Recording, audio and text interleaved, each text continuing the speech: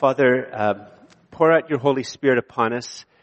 For some of us, these are very familiar stories. For others, maybe they're new to us, Father. But for each of us, Father, we ask that your Holy Spirit would come deep within us and write these stories in the command center of our lives so that they affect our memories, our imagination, our will, and how we live our lives. And all this we ask in the name of Jesus, your Son and our Savior. Amen. Please be seated.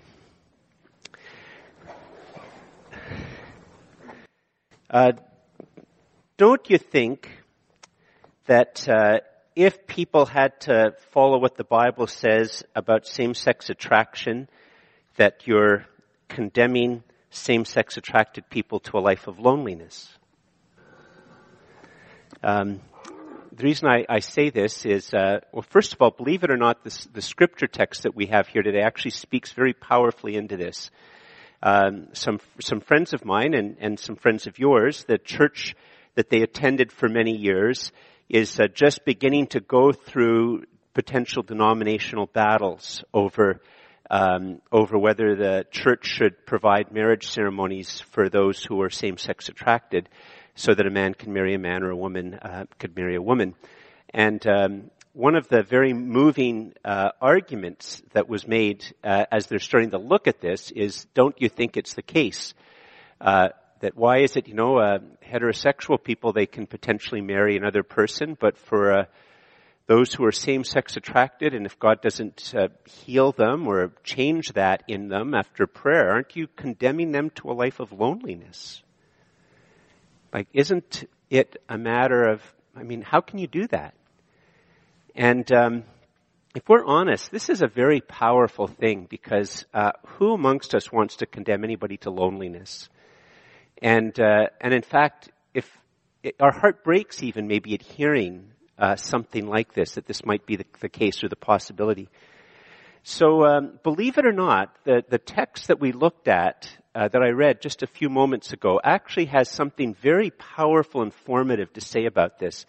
So it'd be a great help to me. You can see it's going to be the story of Jesus turning water into wine.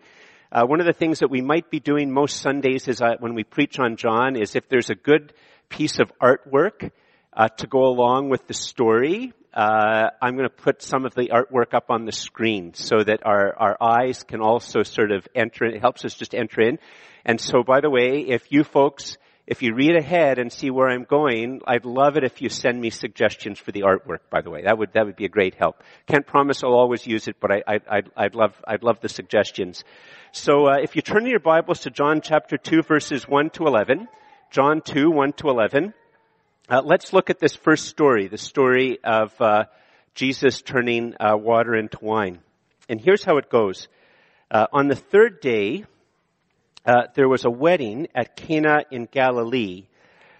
Just sort of pause here for a second before we go any further. On the third day, there was a wedding at Cana in Galilee. You might remember that, so John wrote a book, right? So books have structures. They have ways that the author decided to write the book.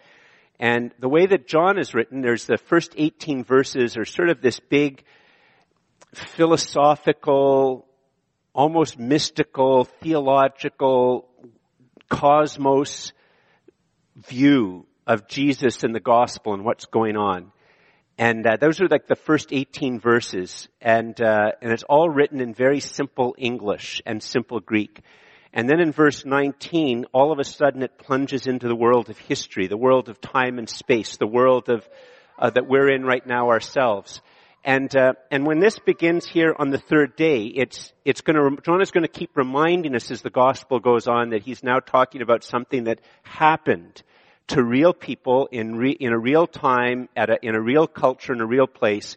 And it's just one of those, we're going to see more aspects of it where John keeps saying, this is something that happened. You might think it's incredible. You might not believe it. You might not believe it, but I'm bearing witness that this is what happened. This is what took place. So verse 1 again of chapter 2. On the third day, there was a wedding at Cana in Galilee, and the mother of Jesus was there. And just sort of pause. This is another very significant thing. In the other three Gospels, Matthew, Mark, and Luke, They all have, well, no, actually Mark doesn't, but Matthew and Luke, of course, have the story of the birth of Jesus. And it's very interesting how John chooses to write, right? So he has this, in the beginning was the Word, and the Word was with God, and the Word was God. He was with God in the beginning. The Word became flesh and dwelt among us. All these big, big, big ideas. And then he comes into history with John the Baptist. And now, how can you, is Jesus human? I mean, that's a good question to ask. And yet, human beings have moms. We have dads. That's human beings, right? Joseph's not mentioned. It's believed by most people that Joseph must have died quite a few years before this. But it's just one of these, you're going to see many other things here in the story that just emphasize the fact that Jesus is human, that it's in real time and a real place, talking about things that really happened. So, verse 2 again, Jesus was also was invited to the wedding with his disciples. When the wine ran out, the mother of Jesus said to him, "They have no wine." It probably means that Jesus' mom was related to the people whose wedding it was. In other words, Jesus had cousins. And he had aunts and uncles because he's human. Verse 4, and Jesus said to her, "Woman, what does this have to do with me? My hour has not yet come." And the language is, it's not a put down of his mom, but it's a distancing language. It's a polite way of speaking, but it sort of is a bit of a shocking thing because usually a son would refer to his mother and there'd be some adjectives added to the word woman to show closeness. So it's a bit of a distancing language from his mom. And in verse 5, his mother said to the servants, "Do whatever he tells you."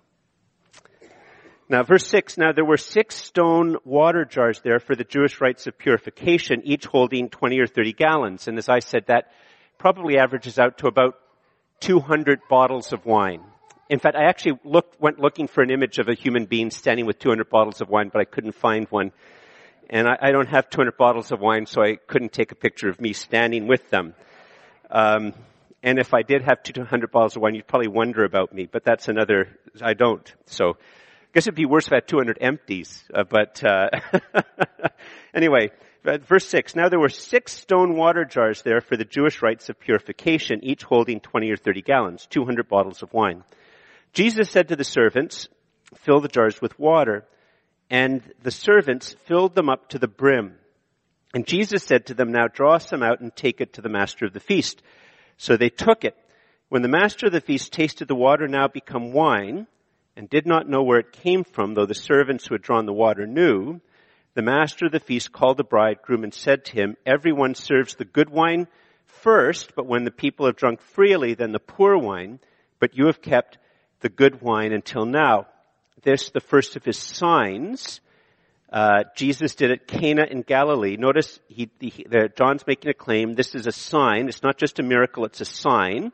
Jesus did this. He did it in a place called Cana, in a place called Galilee, and manifested his glory, and his disciples believed in him.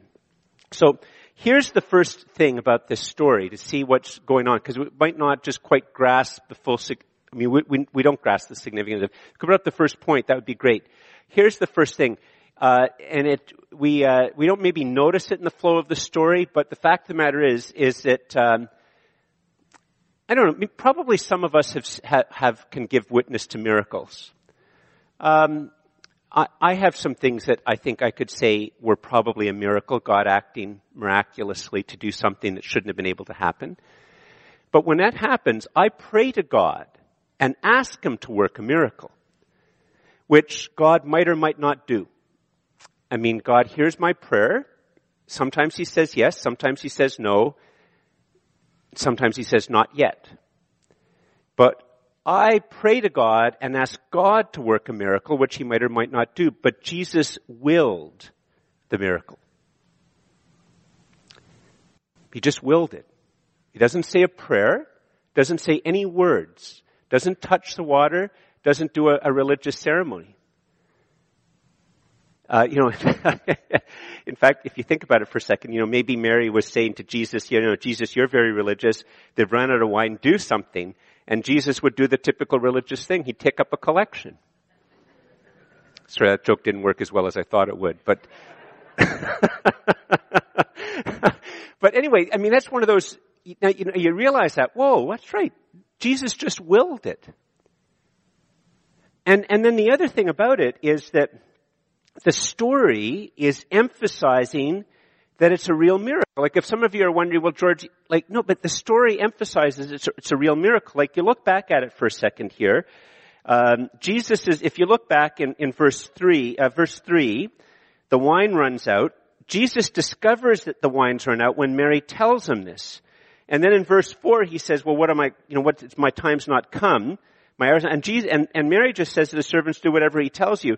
There's no implication there that Mary expects Jesus to do a miracle. In fact, at the end of the story, it basically is saying that Jesus, up until this point in time, has never performed a miracle. And we don't know, obviously, what was going through Mary's, John's just recorded what Mary's actually told Jesus, but I don't know, maybe she was thinking he's just really competent, he's always managed to work things out and help people from embarrassing situations, and he'll figure something out. And then notice here, verse 6, there's stone water jars. It's not like there's clay or something that, is going to be keeping lots of wine in them, and they're there for the rites of purification. In other words, they're stone jars which are there just to be used for water. That's why they're there. They're not used for 53 different things. They're just used for water. And there's lots of it. 200 bottles of wine. There's lots and lots of it. And then Jesus just says in verse 7, fill the jars with water. And then Jesus doesn't touch the jars. He doesn't bring the water. He doesn't do any type of trick. And then they even mentioned that they filled them to the brim. In other words, it isn't as if they said, well, they filled it and they left like 6 inches, and then maybe while everybody was looking away, Jesus had a couple of really good bottles of wine, really like fortified wine, and he poured it in, and it was able to blend up so that it sort of looked like weak wine. No, they emphasized that it was filled right up to the brim. And then he says, now draw some out and take it to the master of the feast. And the implication is that when the servant does this, once again, Jesus hasn't touched it, that the servant would have just looked, and it would have just looked like water to him.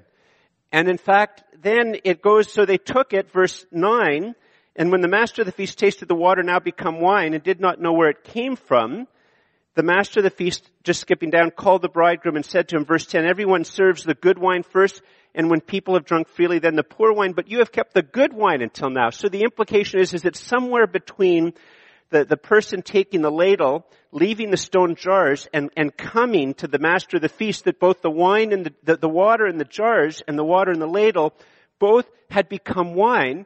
And because it's good wine, it means it really tastes like good wine.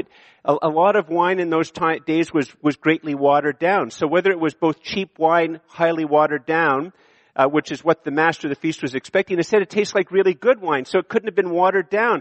Like the text emphasizes that it's a miracle. And Jesus just wills it. Jesus just wills it.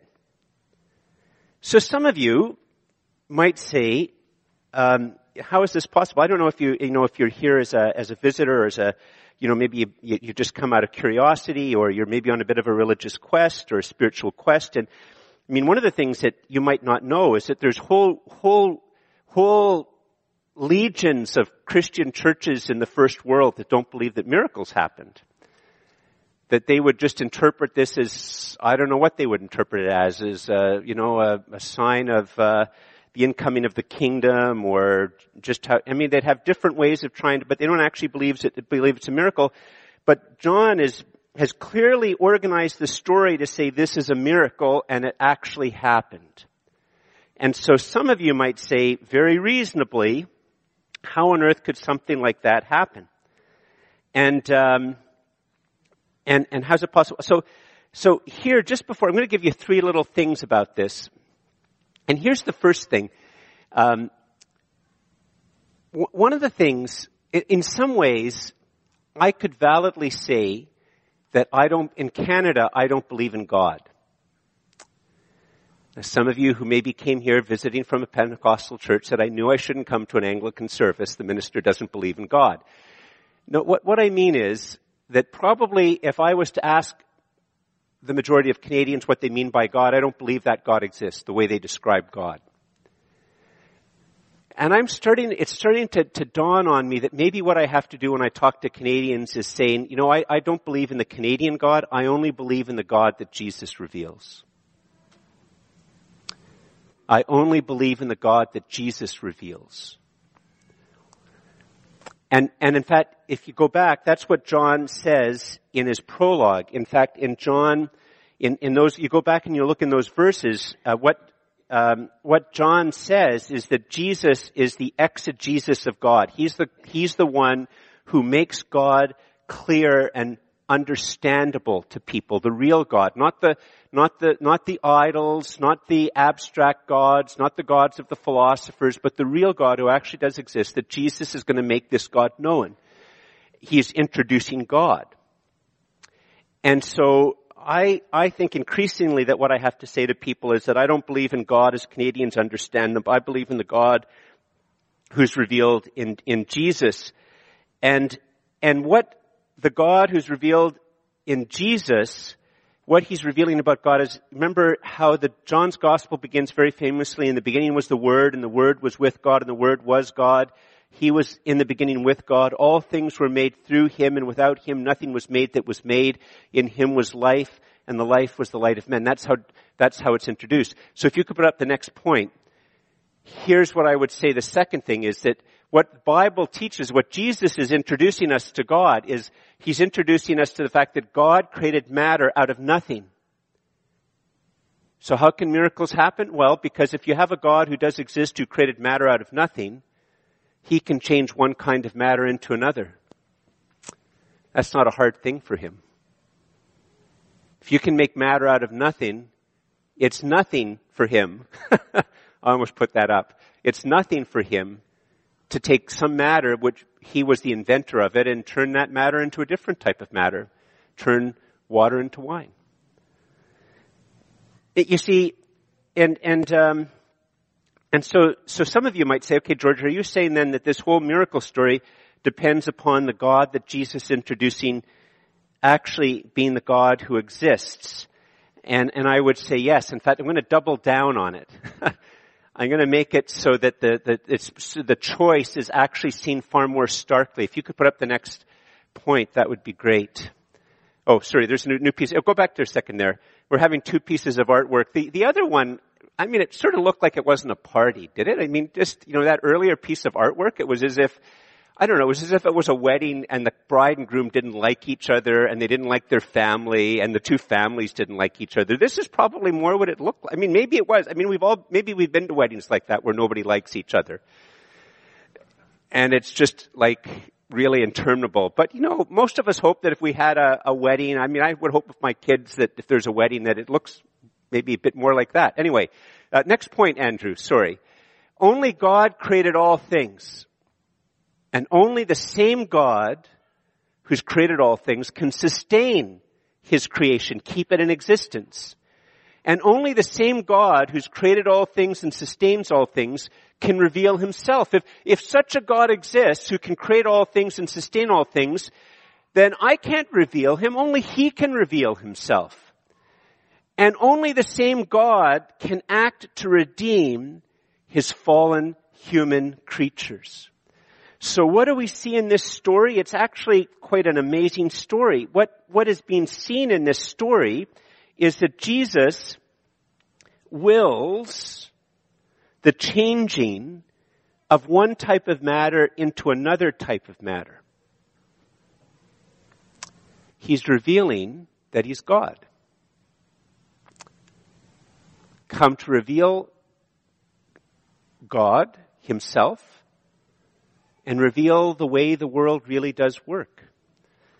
How things really exist. Just this whole thing about God being the creator of all things, it's a whole other sermon, but just very briefly, the choice is never between having faith and believing in science.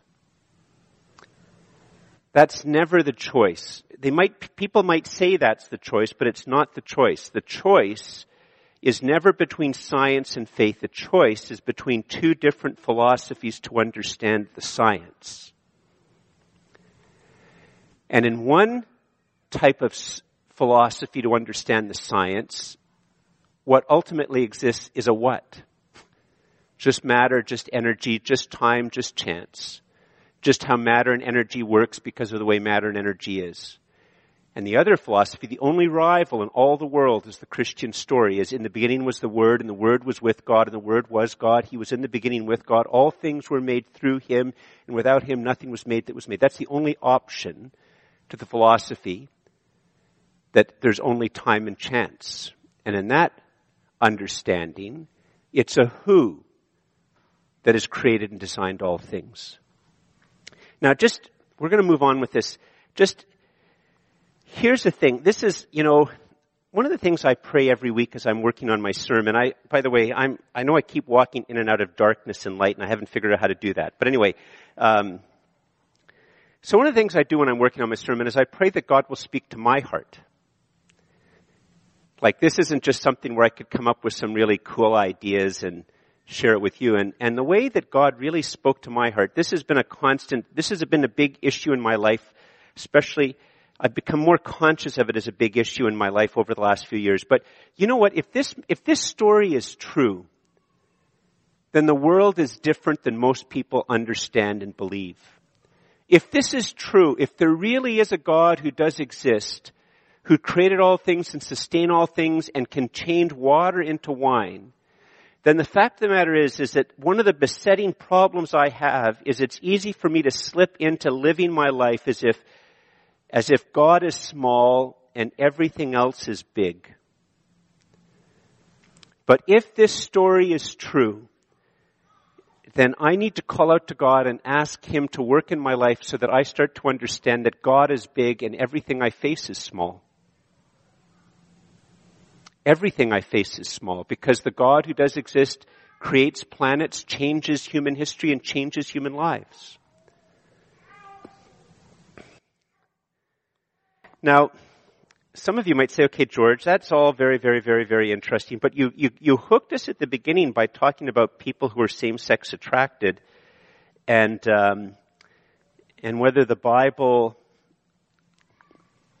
if the Bible is to be believed, God is condemning those who are same-sex attracted to a life of loneliness because they're not allowed to marry. And George, did you just sort of do that, like a bit of a cheesy type of thing to get our attention, and now you're going to just ignore it and hope we forgot how you began? Not at all. Not that I'm opposed to being cheesy sometimes, but let's think about this story for a second, because it actually has something which does directly connect to this and about the issues of holiness. One of the things that this story shows is that religion is usually wrong. Why is religion usually wrong? Okay, if you could put up the next point, Andrew. Think about it for a second. If it was up to religion, Jesus would have turned the wine into water. Now, why are you saying, some of you might say, no, actually, the story could have gone very differently. Couldn't you just think about it? If there's a whole pile of really holy people, whether they were, think about it for a second. Sean Turner did a great sermon a couple of weeks ago talking about how the normal way that we think about things in the world and religion is that, first you have a time of purification, then you have a time of illumination, then you finally have union with God, and the Bible completely rejects that. And you think about it for a second. In fact, when I was looking for some of the artwork, I was trying to look for the source from it. It was a Christian source about holiness, and every picture of the people who were pursuing holiness looked as if they'd been starving themselves for the last 15 years of their lives. They made skinny people look fat. They looked completely and utterly emaciated, and they looked as if they had diarrhea and were eating prunes. They looked really ascetic. But if you think about it for a second, that's not just how many Christians portray holy people. That's how Muslims portray holy people. That's how Buddhists portray holy people. That's how Hindus portray holy people. And that's how most of our friends who hate religion portray holy people, because they think, do I really want to look like I'm living on a diet of prunes and I've just smelled a bad smell? No. What we want to do is watch football and call up, could you bring down more chips and more beer? Like compared to looking like that and watching a football game with some chips and beer, a lot of people in our culture say, I'm choosing the chips and beer. And then of course they do the yoga and the Pilates and diet and all that stuff to try to keep their slim physique. But that's a separate matter. So you could easily see that if religious people were giving Jesus advice about how to work this, it would go like this. Mary comes to Jesus and says, Jesus, there's a problem. They've run out of wine. And Jesus says, I know. I turned all the wine into water. And the religious people would be very satisfied. Yes, because of course real holiness means to be very ascetic, is to deny yourself. That's what real holiness is. But Jesus, could you put up the picture? Jesus, I mean, that's not a really great picture. One of you folks maybe later on will want to draw a better picture or paint a better picture, and we can use it next time we preach on this. It's a party. Jesus turned the water into wine. And Jesus is introducing God. And he's introducing God as the source of pleasure and joy. If you could put up the next point, it's all I've done is just quoted Psalm 16 verse 11. You make known to me the path of life. In your presence there is fullness of joy. At your right hand are pleasures forevermore. You, the psalmist is speaking to God. And in fact, if you go back and see Psalm 16, it's the end of the psalm. It's the high point of the psalm. The whole psalm is moving to this declaration by the person who comes to realize who is God. God makes known to me the path of life. God, in your presence, there is fullness of joy. God, in your presence, are pleasures forevermore. This is the true God. This is the real God. This is the God that Jesus reveals. And it's really interesting, as we'll see in a moment. This is the first sign. This is the foundation sign. This is the ABC sign. This is the beginning grammar sign. This is the way that God, that himself, in the person of his Son, wants to introduce himself to human beings by his first miracle. That, folks, you got it all wrong. The devil did not create joy. The devil did not create pleasure. You know, in fact, what this text is telling us is that, amongst other things, is that God created a world where wine could be invented and enjoyed. Sin created drunkenness and alcoholism. God didn't create drunkenness and alcoholism. Sin created that. But he made a world where there's pleasure and where there's joy. So how does this affect this whole issue of the same-sex marriage? You see, the fact of the matter is that in our hearts of hearts, we expect that to be really religious, we expect, you see, there's a big part of us that expects that God is the one who takes away joy, that God is the one who takes away pleasure, that really, God would love me far more if I was about 50 pounds lighter and I looked really emaciated and I fasted 4 times a week and I hardly got any sleep because I was up praying all the time and I was wearing rags because I gave all of my money away. And if I was doing that, then God would really love me a lot more. And in my heart of hearts, that's what I believe. And so in my heart of hearts, when it comes to issues of holiness, we think, yes, that the person's worries about somebody is completely and utterly correct. God takes pleasure away. He takes joy away. And this God who takes pleasure away and he takes joy away, yes, he allows some people to get married. And now God's not allowing that person to get married. And all they're going to be stuck with is a life of loneliness and water. A life of no pleasure whatsoever. Because that's what God is like. And that's why it's so important for all of us. Why might God suggest that we have to tithe? Well, at the end of the day, God doesn't like you enjoying your money. He doesn't want you to ever have pleasure. You know, why is it that God wants you to go to church? Well, because he wants to ruin your Sundays. He wants to ruin your weekends. He takes your pleasures away from you. Why do you want to read God's Word? Well, because it's boring. And God wants to bore you.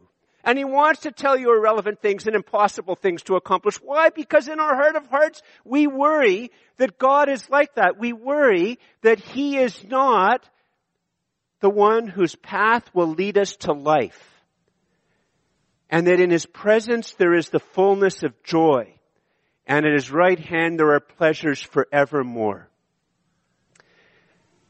And we don't believe in our heart of hearts that the same God who created all things and understands why things are created and understands where our pleasure buttons and our joy buttons are, that the same God who created all things is also the one who has now come to redeem us, to bring us back to the God in whose presence there is a fullness of joy and at whose right hand is pleasures forevermore. That in fact, in the new heaven and the new earth, when Jesus comes a second time and there's the judgment of the living and the dead and there's the new heaven and the new earth, that the rumor of a sniff, of a distant smell of the pleasures of the new heaven and the new earth would so overwhelm us, it would destroy our minds and our bodies and our wills. Because in the new heaven and the new earth, there will be joy and pleasures that this fallen mortal body right now cannot possibly enjoy without being unmade. And when Jesus comes a second time and there is the judging of the living and the dead, and God says, "Come into my kingdom, my well-beloved son George. You are clothed in the righteousness of Christ. The Lamb of God who takes away the sin of the world has taken away your sin. The time has come. The shadowlands are far gone. You now will have your resurrection body. Come into this new heaven and this new earth. You will be like my son Jesus in terms of his resurrected body, and I will enter into an eternal weight of glory beyond all comparison. And so, my brothers and sisters, my friends, my seekers, so will you. So will you.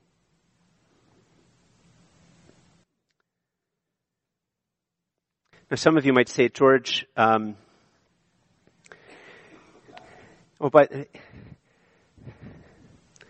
just one other thing. I have a few minutes. Just one more thing before going.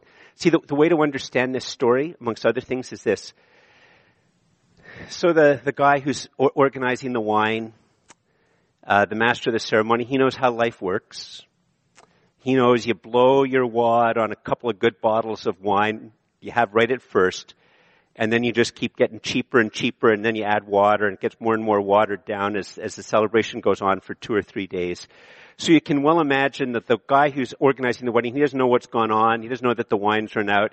He sees the servant coming with some wine to taste, and you can just picture him going, "Oh, gosh, I have to taste this? It's probably going to be really bad.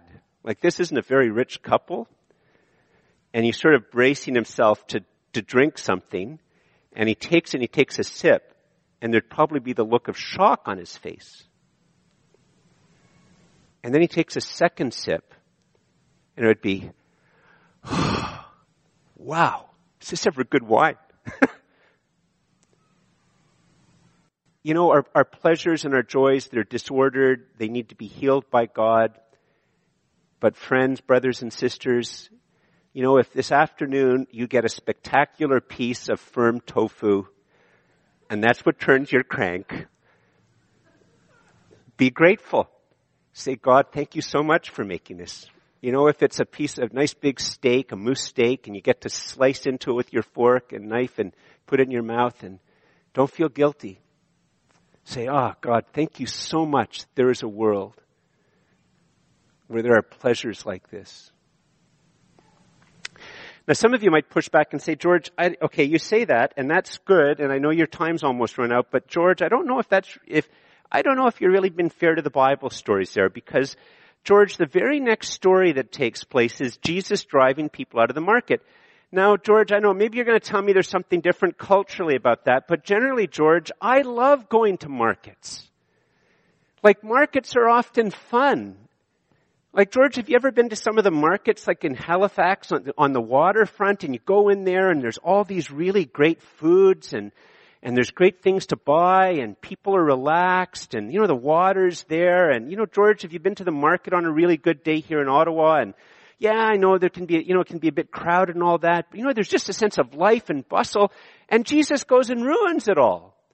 Like, George, are you being consistent with what you say? Well, let's look. Let's look at what goes on here very briefly in closing. It's it's verse 13.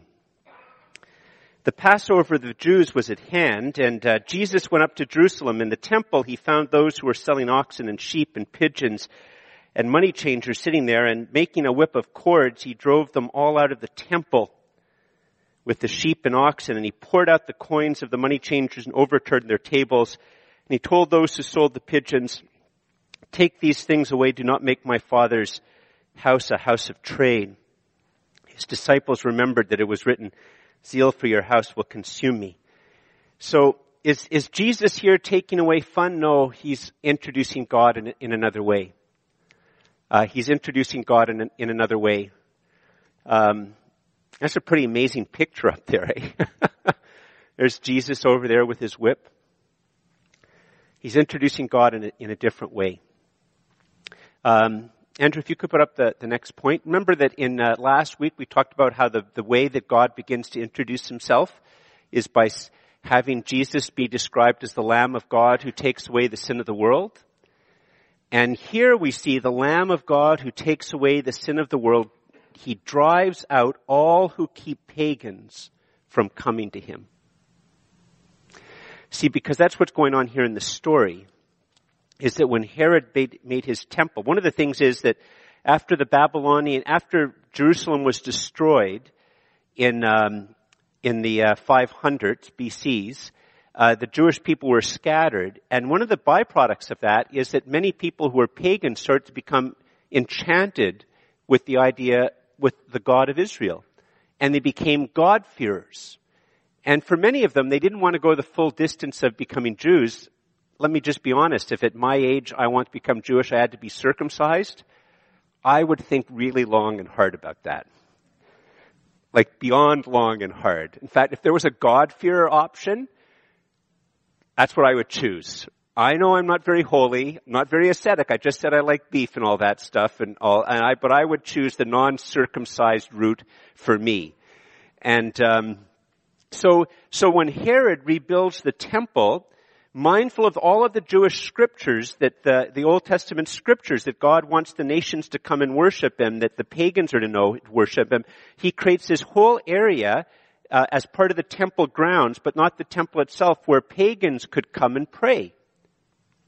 They can't enter the actual temple building itself, but they could come to pray. And that's what was completely and utterly filled with animals and money changers. The pagans couldn't come to pray.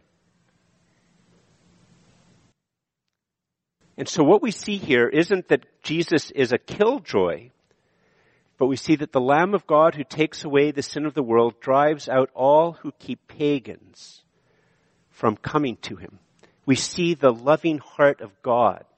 It's why, in a couple of weeks' time, we're going to say Jeremy and Kendra, who left our congregation to be missionaries in Zambia, they're with us today, but we're going to have early March, we're going to have more times for us to spend about it. But why did they leave here to go to Zambia? Why? Well, because there's Zambians that God wants to come into a personal knowledge of himself.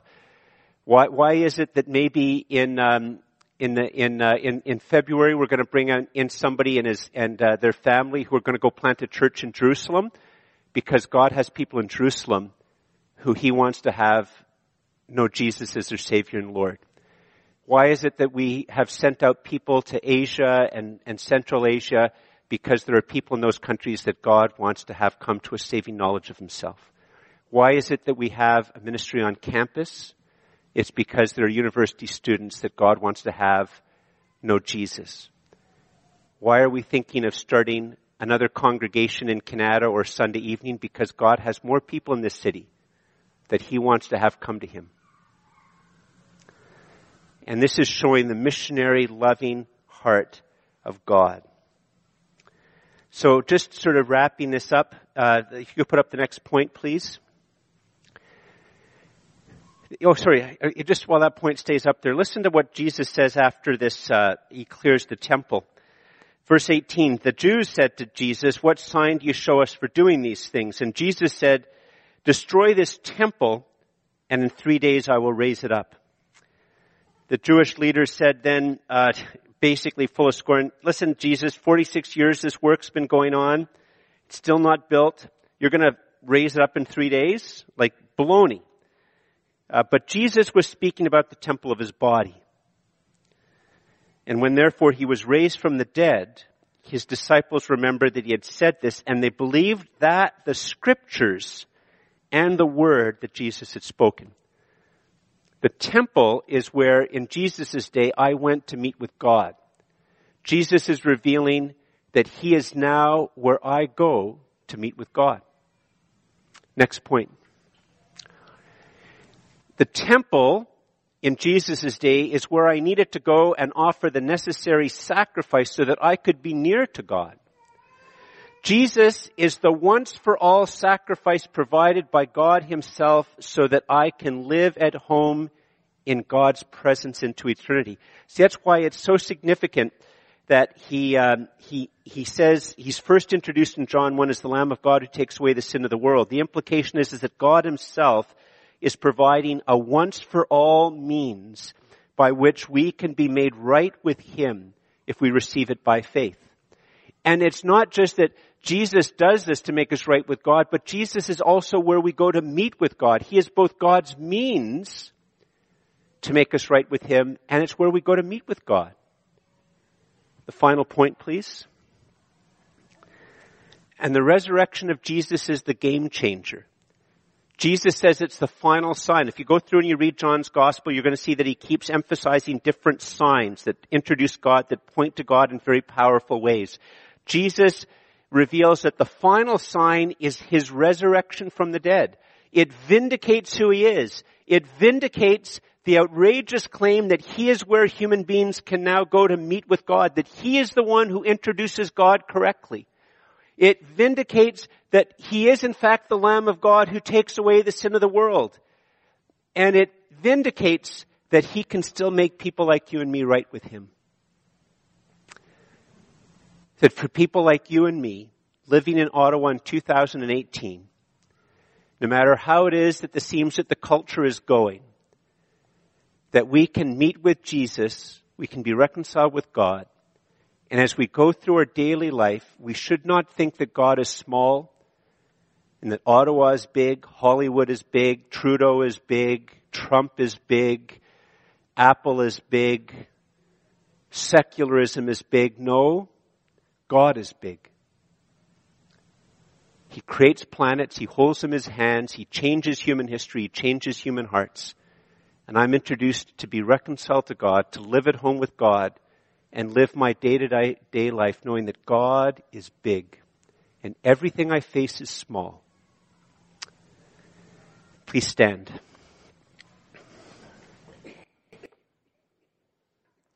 Just before I pray in closing, just remind you that remember this, one of the things which is so wonderful about the story of Jesus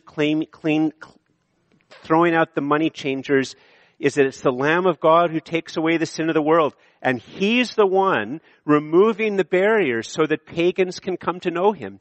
If you have not given your life to Jesus, he wants to know you. He's not waiting for you to lose weight. He's not waiting for you to become more ascetic. He's not waiting for you to become more holy. He's the one who's dealt with all that keeps us far from God. He's dealt with all of that, and he longs for you to bend the knee and to call out to him and say, Jesus, may you be for me the Lamb of God who takes away my sin. May you be for me the one who makes me right with God. May you be the one by whom I can walk and follow and live my days, learning from you. May you be the one who is my Savior and my Lord. There is no time better than today to make such a call and cry out to God. Let's bow our heads in prayer. Father, we thank you for Jesus. Father, we confess before you that we should know better, but we slip into thinking bad things about you, wrong things about you, untruths about you. Father, we slip into that so easily. We project our hard-heartedness onto you, our anger-drivenness onto you, our lack of love onto you, our chaotic desires. Father, we put those on you, but Father, make us disciples of Jesus who are gripped by the gospel and are learning to know who you are as you've revealed yourself through Jesus. Father, help us to know you through Jesus and learn to live knowing that you are a big God, bigger than our problems, and freed up to live for your glory. Father, we ask these things in the name of Jesus, your Son and our Savior. Amen.